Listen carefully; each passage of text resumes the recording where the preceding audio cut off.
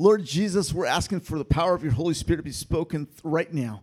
Would you remove distractions, and would you help us to understand what you have for us and what your plan is for us and through us in this world?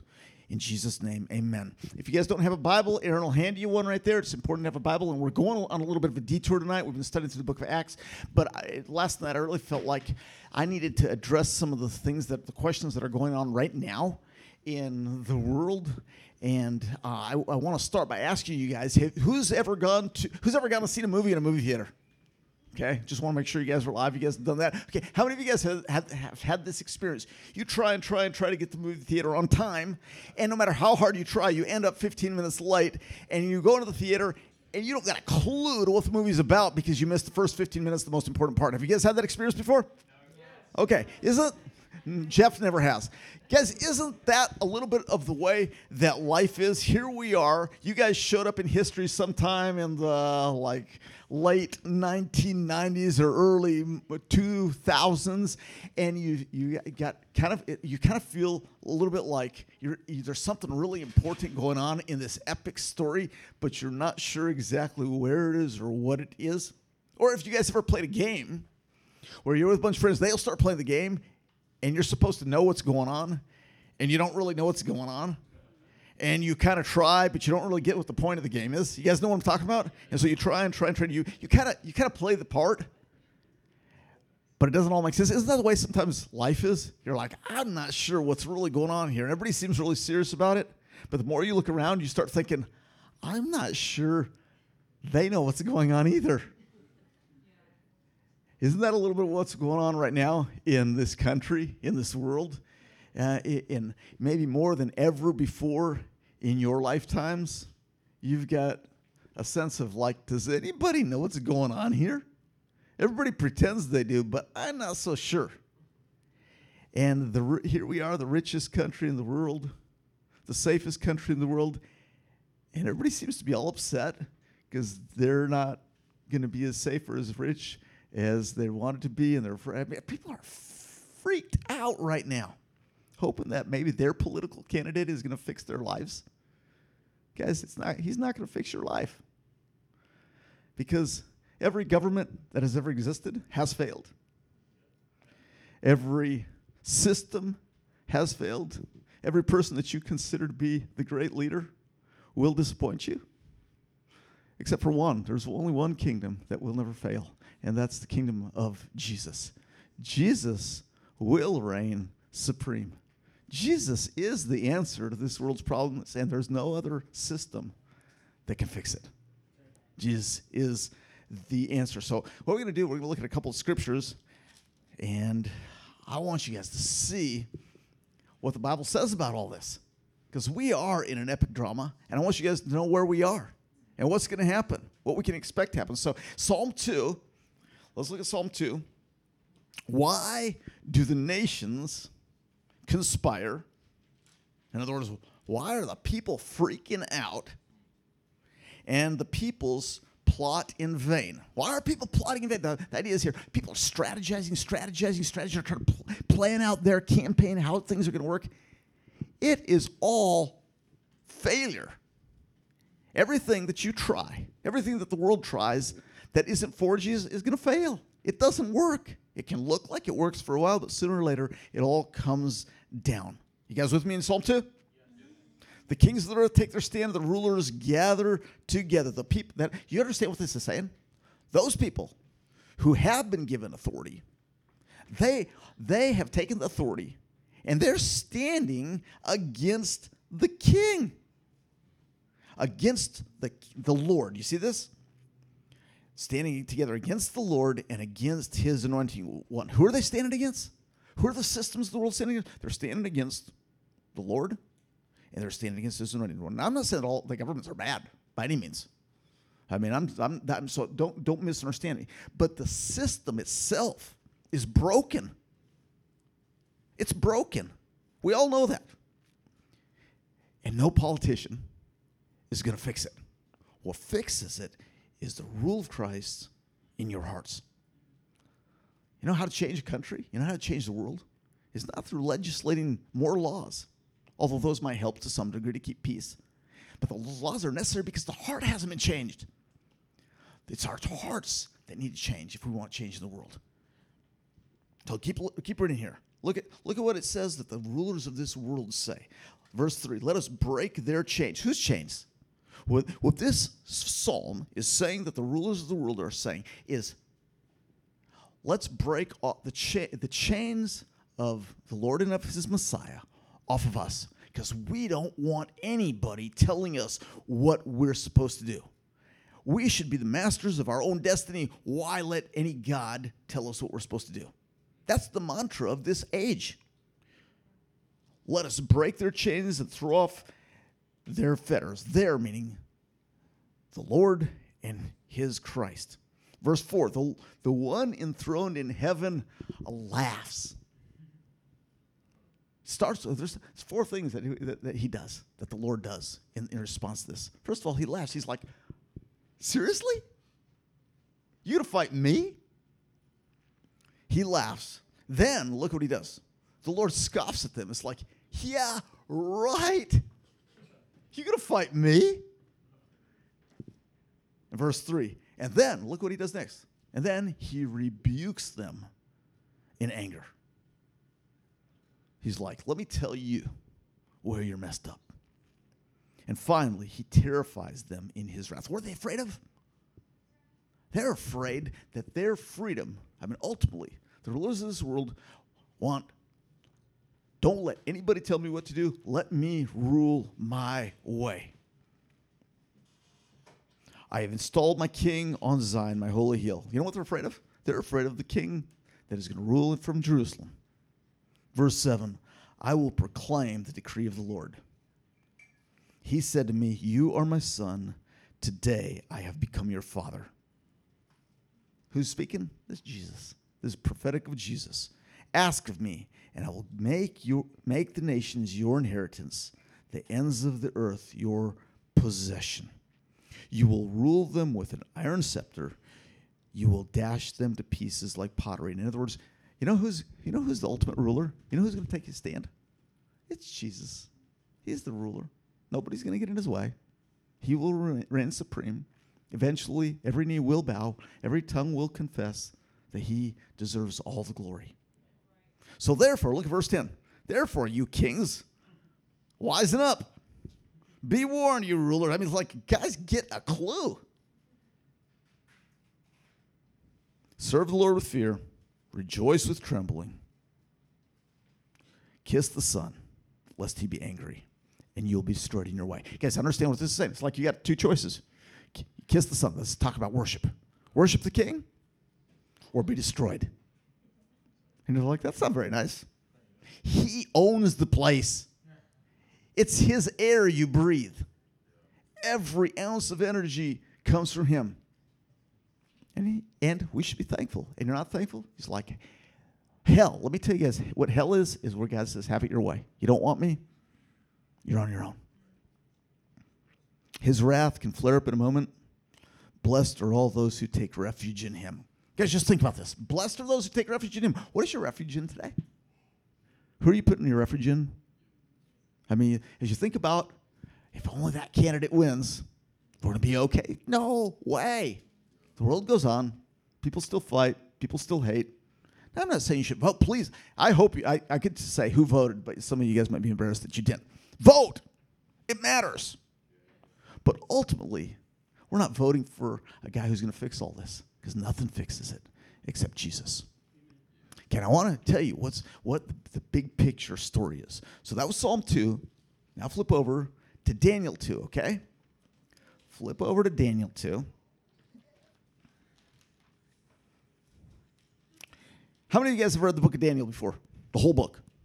Okay. Guys, Daniel is fascinating. The book of Daniel really gives a more accurate picture of what has gone on in history than maybe any other part of the Bible.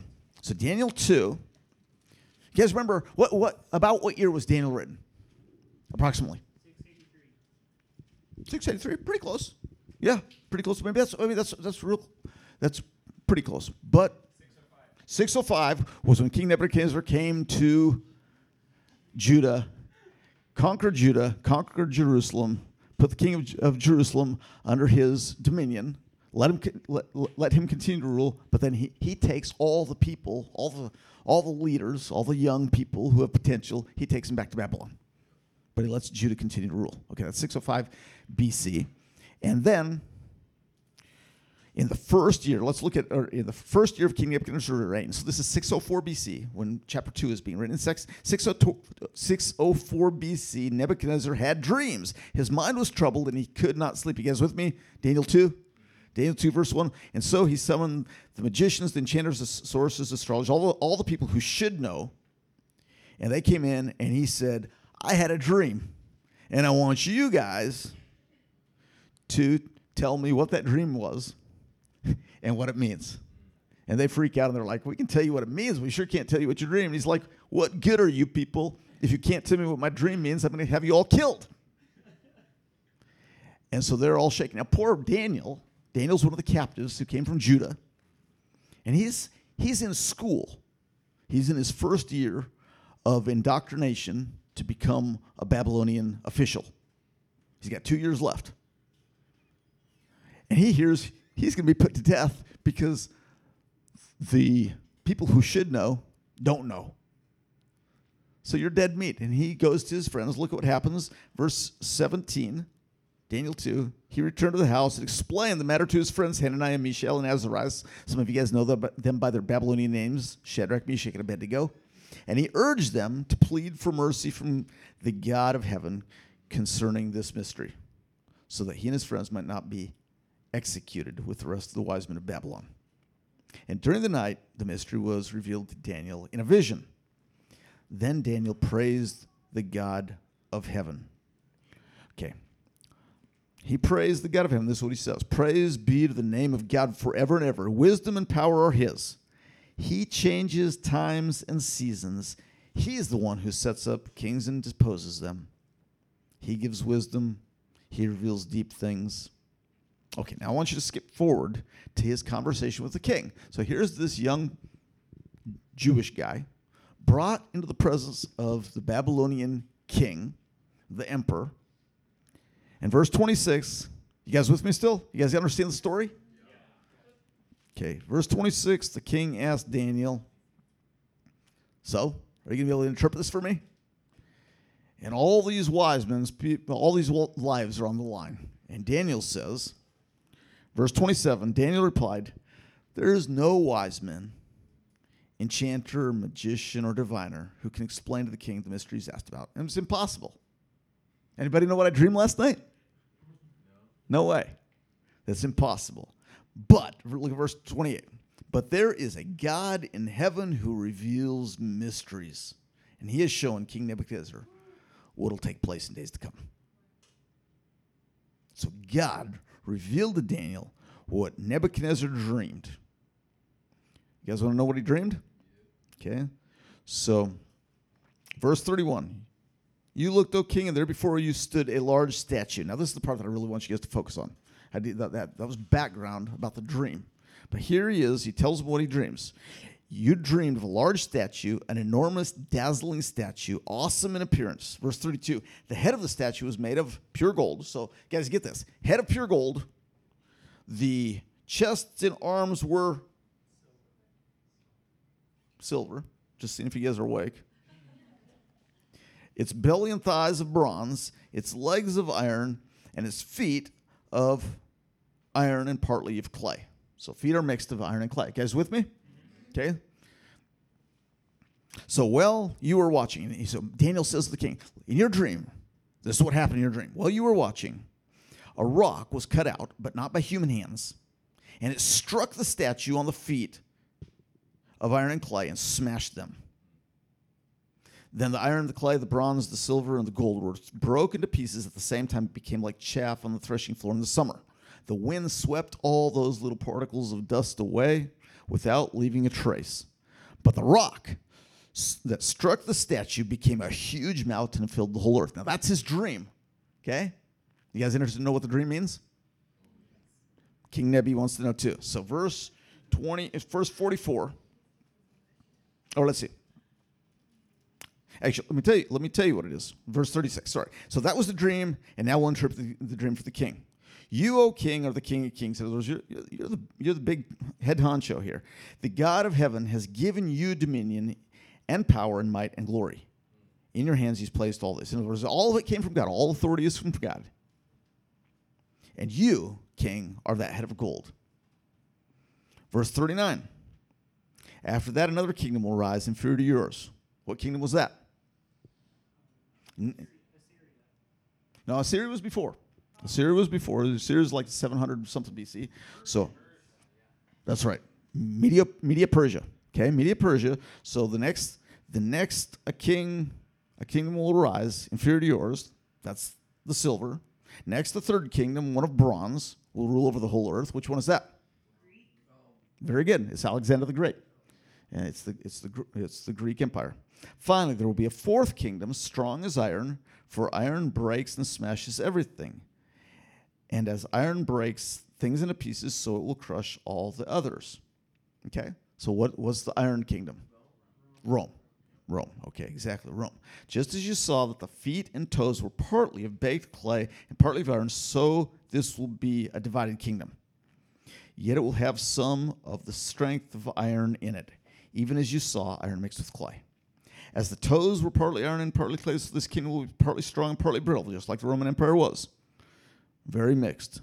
And just as you saw the iron mixed with baked clay, so the people will be a mixture and will not remain united any more than iron mixes with clay. And what he's prophesying is the breaking apart of the Roman Empire.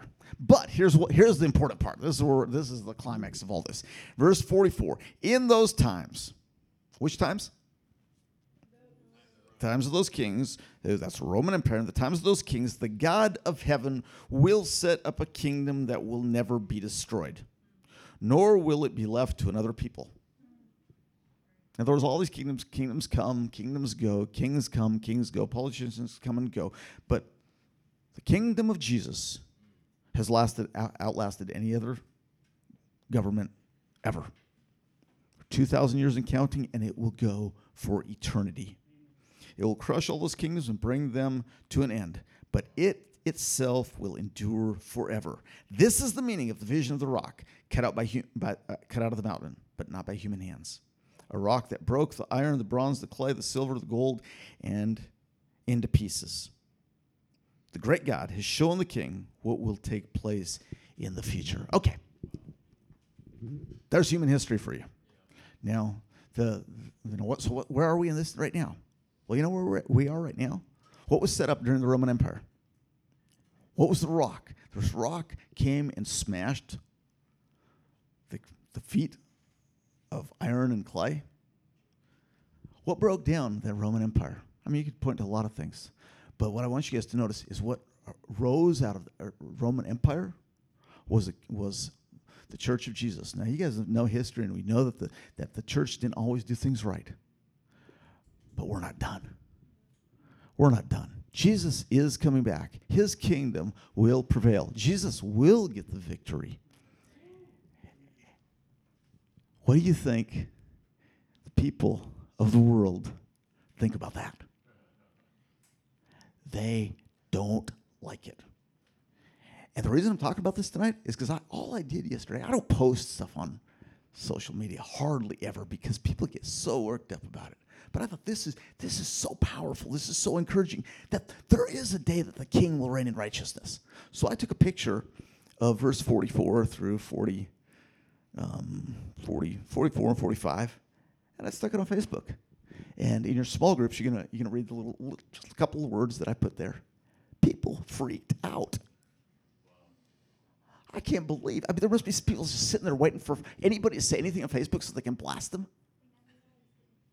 People freaked out about this. So here's what we're going to do. We're going to get in our small groups, and we're going to talk about, there's some questions. I really want you guys to get this. I really want you to understand that this is all part of a master plan of God to establish his kingdom on this planet. And whatever happens in these elections, we're praying for, we want peace.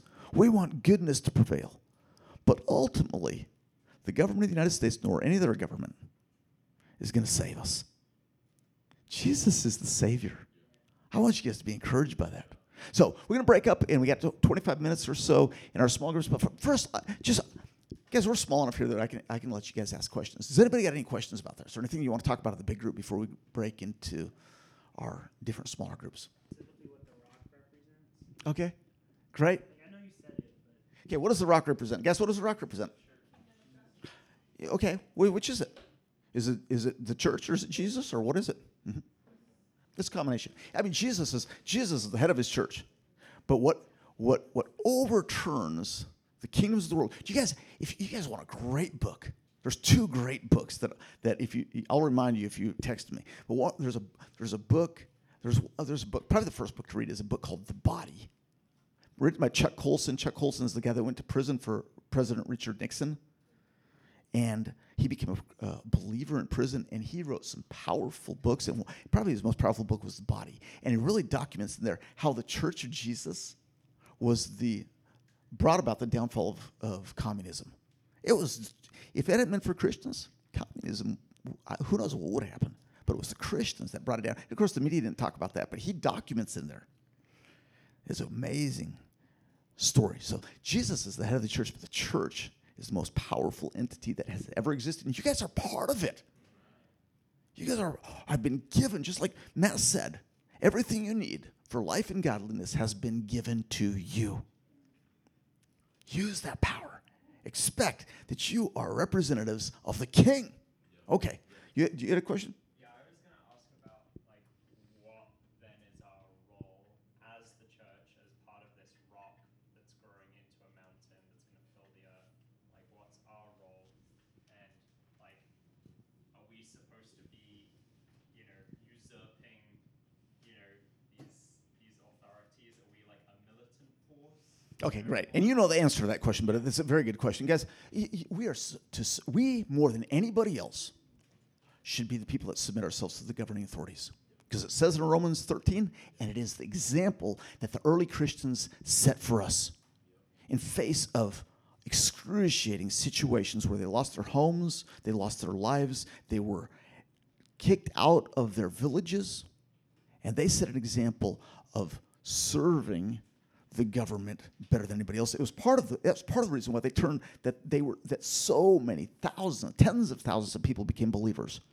That the executioners of those Christians would sometimes become believers and join them in their execution because of the powerful testimony that they had. Guys, the way that we do it is not, we are not militant. Jesus was not militant. We are not militant. We win the hearts of the people of the world by responding in love. Okay, so we turn the other cheek. There's never been a philosophy like the kingdom of Jesus. We are not militant, and we're sure not militant on Facebook. Okay, any other questions? Anything else you guys want me to mention before we break into groups? Okay, guys, let's break it in groups. We got a group here. We got 1, 2, 3. We got 3 groups upstairs. I think, and if there's too many people, we can have a group over there too. Amen. And then prayer. When you finish your groups, we've got a prayer meeting in the prayer room if you guys need prayer. Let's break.